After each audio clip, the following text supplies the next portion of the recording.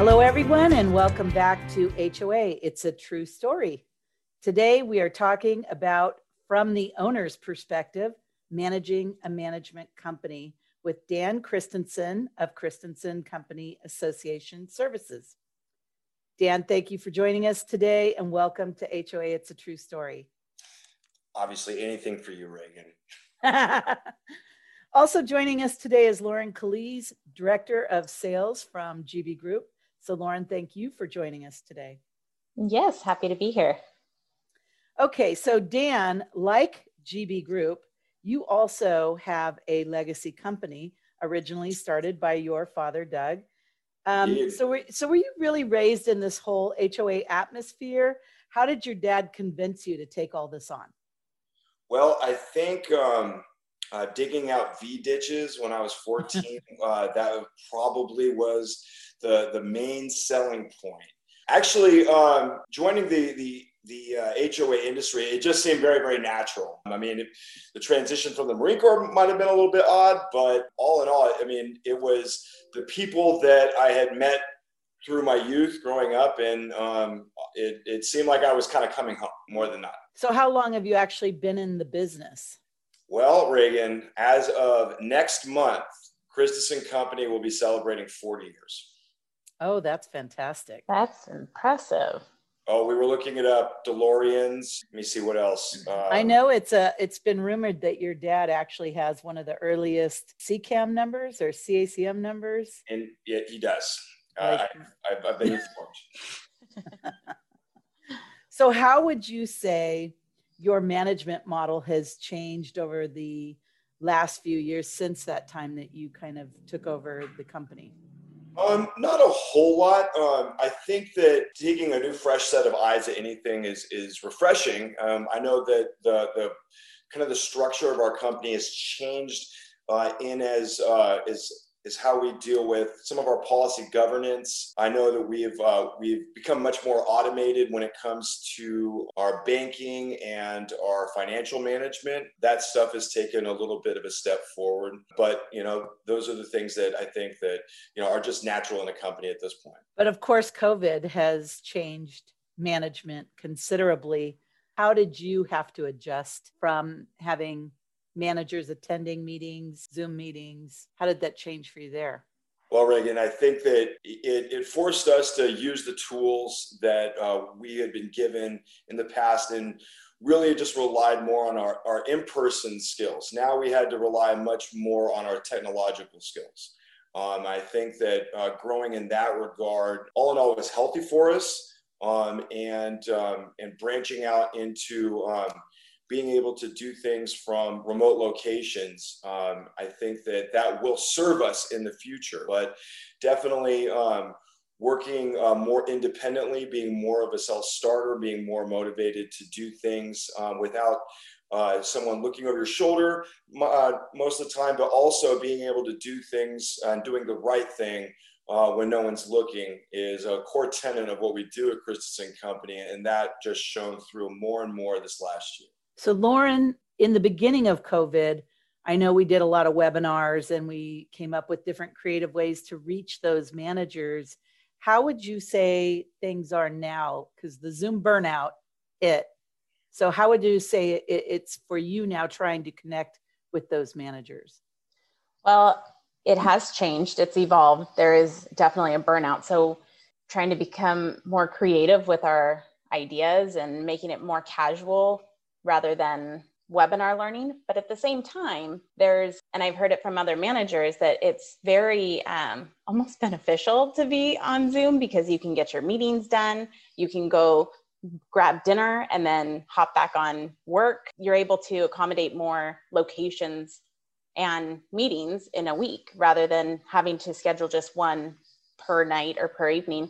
And as well as for the contractor with attending board meetings, we're more easily available to the boards to do educational webinars, which we've offered, or explain a question that they may have about a proposal. So as much as there is that burnout, there is appreciation for the easily accessible meetings via Zoom. Right. I definitely think that the not driving all over the Bay Area is a big plus for everyone. Dan, going forward in the future, are you going to maybe create a little bit of a hybrid in your company so that you're maybe partially going back to face or and partially Zoom, or will you give price breaks? How do you see that coming back out of the box is going to look? Well, I think we're going to have to, Reagan. I think that the dynamic has definitely shifted when it comes down to how we were going to carry on with business. A lot of people have embraced this as a cost savings, like you just mentioned. I think that the boards are very, very in tune with that notion. I think that moving forward, we are going to have people that are going to re-embrace in-person meetings. That is their comfort zone, and we need to flex in order to embrace their way of doing business. Now, but obviously across America, this has become a new norm, and so the flower grows to the sun when it comes to business. And in this way, that we are going to embrace this and embrace our clients' new way of doing board business remotely and in person. The last couple of years, Bill and I kept doing quite a few seminars talking about the labor shortage and how it's impacted our industry. It didn't just hit the construction industry. There's so many new managers now in our growing HOA industry that there's a considerable turnover.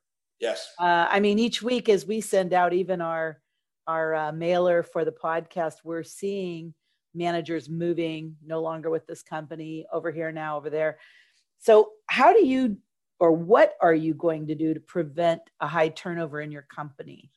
Well, we've been very blessed over the years to have not lost a manager in the last couple of years. And wow, I know we're pretty unique with that. I think I can only thank my team. The corporate climate that they have created has created much more of a family-like atmosphere, that people feel rewarded for their work, and they feel included in the decisions that get made with this company, that they feel like they have a real stake in where we're going. So it's your corporate culture that you've established keeps loyalty amongst your employees. I wouldn't say that I've established anything. I think it's 100% between the group of people that have been with me since I took over, and we've come together and put our heads together to try to find out, what course is the best for all of us. And we're kind of like our motley crew, but we're sailing this ship together. It's not just me. Lauren, when you're talking to these managers that have moved to other companies or shifted, are they moving because the growth is just so there now with this industry growing at the rate that it is, that there's more opportunity? Or do you hear that they're leaving because of management dissatisfaction?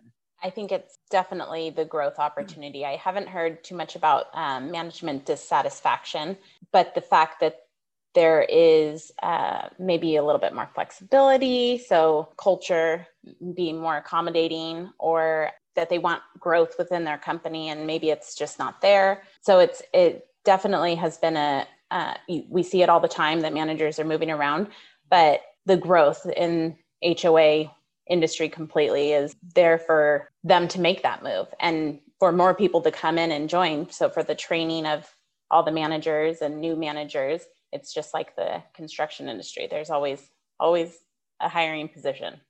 Always. Earlier this week, CAI posted that as of 2019, I believe these were 2019 numbers, there were 351,000 community associations. And I know from my own research, when I was plugging that a little bit earlier, we were at 347, then 357, or 347, then 348, and it jumped all the way to 351 in 1 year. So the developers have really kept that on the forefront. So I do agree that the growth is just going to continue, and California is still in the top 3 states for sure. Absolutely. So do you subscribe and your team belong to any industry associations for training like CAI or CACN or ECHO or any? Do you belong to all of them? Is it mandatory? we try to we try to diversify our knowledge pool. Absolutely. We were with CAI forever, and CACM since its inception. So I've got a new cadre of managers that we're training right now. All but one are doing CACM. One has opted to do CAI, and I'm embracing that because of the diversity and exchange of ideas. But furthermore, we also do on-site and OJT type training and industry-specific real-time training, such as these podcasts. These things are elemental to the growth of a young manager. That's why we've tuned into these because of the absence of the in-person learning that typically had been there in years past. So I really want to thank you, Lauren and Reagan, for doing this, because this has provided some real-time snapshots of what's going on in the industry. And it's been very, very instrumental in growing my young managers. So thank you. Well, thank you for listening, and thank you for participating. It's people like you that keep us going back out there. Describe yourself as a manager owner. What is your ethos for your company? My ethos for my company is, we really embrace just being a decent human being, embrace the golden rule, treat these people how we would like to be treated. They're living in their communities, and let's treat them like they're at home, like we're going to their home. And in many cases we are. And so that brings a lot of like the friction level down. I've noticed, whereas empathy reduces that sort of friction. And so most disagreements come from misunderstanding. And so communication is always key. And so the closer you can get to resolving an issue is usually the closer you can get to communicating with that person. So if they're mad in an email, make a phone call. If they're mad on the phone, go see them. I have a question. I want to circle back for a minute. We were talking about the industry associations. I think, and I'm not sure on this, was your dad one of the founding managers of ECHO? Yes. Executive Council of Homeowners. Okay. So that was the first, and as far as I know, it's the only one that I've really been aware of, industry type associations that is catered to educating the boards. It's true. So we've been talking a lot about the managers, and even though CAI offers that support to all association members, do you see ECHO still with the same need out there that we had, 20, 25 years ago, when it was a very small industry growing, and the managers, the owners of the management companies were actually looking for an outlet to educate the boards in a more global way? Do you think that's still something that these boards need, or do you feel like the managers have the tools now? I think the managers have far more tools than they had 20, 30 years ago, obviously. Yeah. Now, I think that to assist the manager for a kind of a second opinion and a supporting opinion on fiduciary duty and other topics that are germane to what the board business is, the role of the director, etc. I think that ECHO might be seeing itself in more of the support role when it comes to solidifying the subject matter expert advice that the good managers giving to them. Sometimes the board might need that extra oomph to support what the manager's saying. And so I've noticed that the ECHO seems to be finding that niche role moving forward. I think that the more available technologically that they can make themselves towards this, and then kind of the more like davidsterling.com available right. to solidify. The manager said, we need to be, on pace with inflation and taxes and construction cost rise in order to maintain our reserves. I think, and then they need maybe someone other than just the manager telling them that. And I think that ECHO can fill that role very well. I think all of these association groups are critical to the HOA industry, because there are still a huge amount of self-managed boards out there that need these resources, and they do attend, they do use them. And I also think that there's a lot of small, little tiny associations that may not really need big companies to oversee them. So I'm really pleased that our industry is so well rounded that you can kind of find a niche for everybody. So I'm going to ask you both this question, but Dan, I'm going to ask you first. What do you wish every board knew?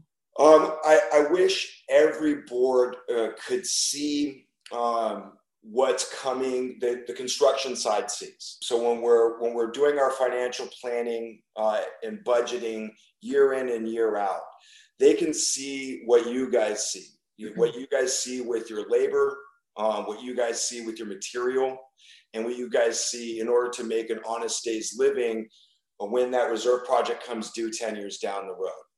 And that would make every manager, I think, in the state of California's life a lot easier. Lauren, what about you? What do you wish the boards knew? I mean, you go to a lot of interviews. Yeah, I feel like I really wish the boards all would utilize the industry partners that are available. So they don't have to be experts on a construction project, an asphalt project, a roofing. They don't have to be experts because they have industry partners that the managers can connect to, even if it's just for an education session and now on Zoom, it's so much easier. So utilizing all the resources that are available, or maybe even just knowing that there are those resources available. I think that's really critical, and to trust those industry partners, because they've been vetted and are kind of tried and true in the industry, where somebody's brother-in-law, Charlie, could possibly do it, but they're not going to be properly insured. They may not have dealt with owner-occupied units as they start construction, these sort of things, or even just pool service, something as simple as that. So right, you can always find someone to do it cheaper, but can you really find someone to do it better? Yeah, or with all the right precautions involved. You're absolutely right. So if you could change one thing in our industry, it could be a lot, could just be a mindset. It could be a vehicle of giving the information. What would be the one thing in our industry you would like to change? I'd like to see, especially for the management side, people really holding their ground when it comes down to supporting the basic price that we put on ourselves and our own labors. I mean, the doing everyone finding someone to do something cheaper mentality. I mean, it's out there. But when it comes down to these managers, they work so hard. I see it day in and day out. They put themselves out on the line and they deal with, a very large myriad of personalities, from someone that praises your efforts coming out in a storm like we're dealing with right now to help safeguard an association from flooding. Or, all the way down to sometimes, we're dealing with some customer service situations where someone's not exactly thrilled.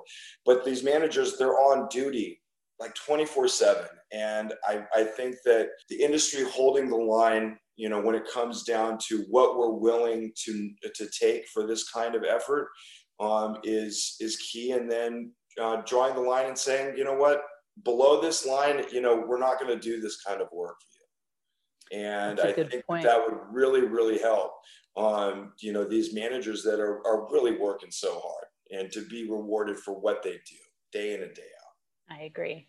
I can't tell you how many times I've messaged with or emailed with a manager and they're having a rough day and shooting them Starbucks gift cards, hang in there, you've got this. But they all, it's a high demanding job, and they're 24 hours a day. So I agree with you.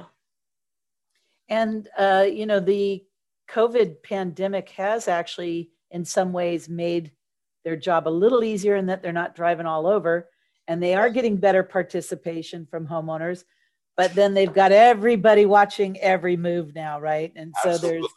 there's that. They are now. Right? Yeah. And there's a new level of respect for the managers, in my opinion, on all the things they have to filter through. And I always try to tell my team, remember, construction or maintenance projects are one small, little tiny slice of the pie of everything else that they're responsible for. And in the end, we only get a little bit hyper focused on our one thing, but these men and women in our industry have to be experts in their own mind of at least a little bit of so much, so that they at least can intelligently relay the questions from the HOA to their attorney, to their vendor, to their contractor. And, you know, I got to give it to a lot of the managers. What they've had to go through has been pretty rigorous. So I'm super grateful that we do have such supportive industries like CAI, CACM, and ECHO and whatnot. So thank you, first of all, for all of those comments. Now, you do know that the name of the podcast is HOA, It's a True Story, because we have so many stories in this industry. So tell us one of your favorite stories. Well, I'm going to tell you the most recent story because my managers are my heroes. You know, you guys have met my managers, Henry Farzana, and you're about to meet my new up and comers. And all right. I can't wait for you guys to meet these guys. Henry and Farzana have cultivated a really good group of folks. But Henry, aside from grooming and training people, has been crusading around for some of our more mature associations. One of them is in Union City. For years and years, they've had a pass between managers because the board has been not exactly exercising their fiduciary duty. I think the concept was never properly transmitted to them by all these subject matter experts. And Henry took the time to really work with the board in order to educate the concept of the fiduciary duty and how it is beneficial to the entire community. Right. And there was a light bulb that went off with this community. Now, this isn't our most expensive community. It's not the most units, doesn't have the most common area. But this community, through first gaining the benefit of the concept of their fiduciary duty and then exercising by really, really pushing high quality reserve projects, asphalt, siding, fences, change of landscaping. And all of the above. It's a new community. It's fantastic. A new community right in the heart of a bunch of other communities that aren't embracing it. So the contrast between it and the surrounding neighborhoods is stark. So they're bringing their property value up by skyrocketing through education, through making lifestyle changes to the whole community and giving it a breath of fresh air. That's awesome. Well, and that is the full cycle to the point where like I said, the community is put on a barbecue for Henry. I've never seen they constantly wanted him to get community bonuses. We tried to explain to them how that doesn't work. But they can give the bonus over here if they need a place. Yes. but all in all, it's showing the way. Well, kudos to you. It's showing what is possible. That's right. To some of the most cost-conscious communities, some of the most cash-strapped communities out there, that this kind of foresight and this kind of investment equals this kind of dividend. And it's better than the stock market right now. Oh, that's fantastic. That's awesome. And so it's my favorite story. Thank you for asking. I always gush on my manager's successes and, because that's my job. That's right. And it kind of goes back to the culture you've created is to educate and train, and they're doing their jobs. Well, if you would like more information on any of the topics that we've talked about today, please feel free to reach out to us at inquiry@gbgroupinc.com. We'll be happy to pass it along to Dan. And Dan, thank you again for joining us today. I look forward to when this all is over and we can all go back out again and see each other in person. Anything for you and Lauren. All right. Thanks so much. You guys have a great day. You too. Thanks. Bye-bye.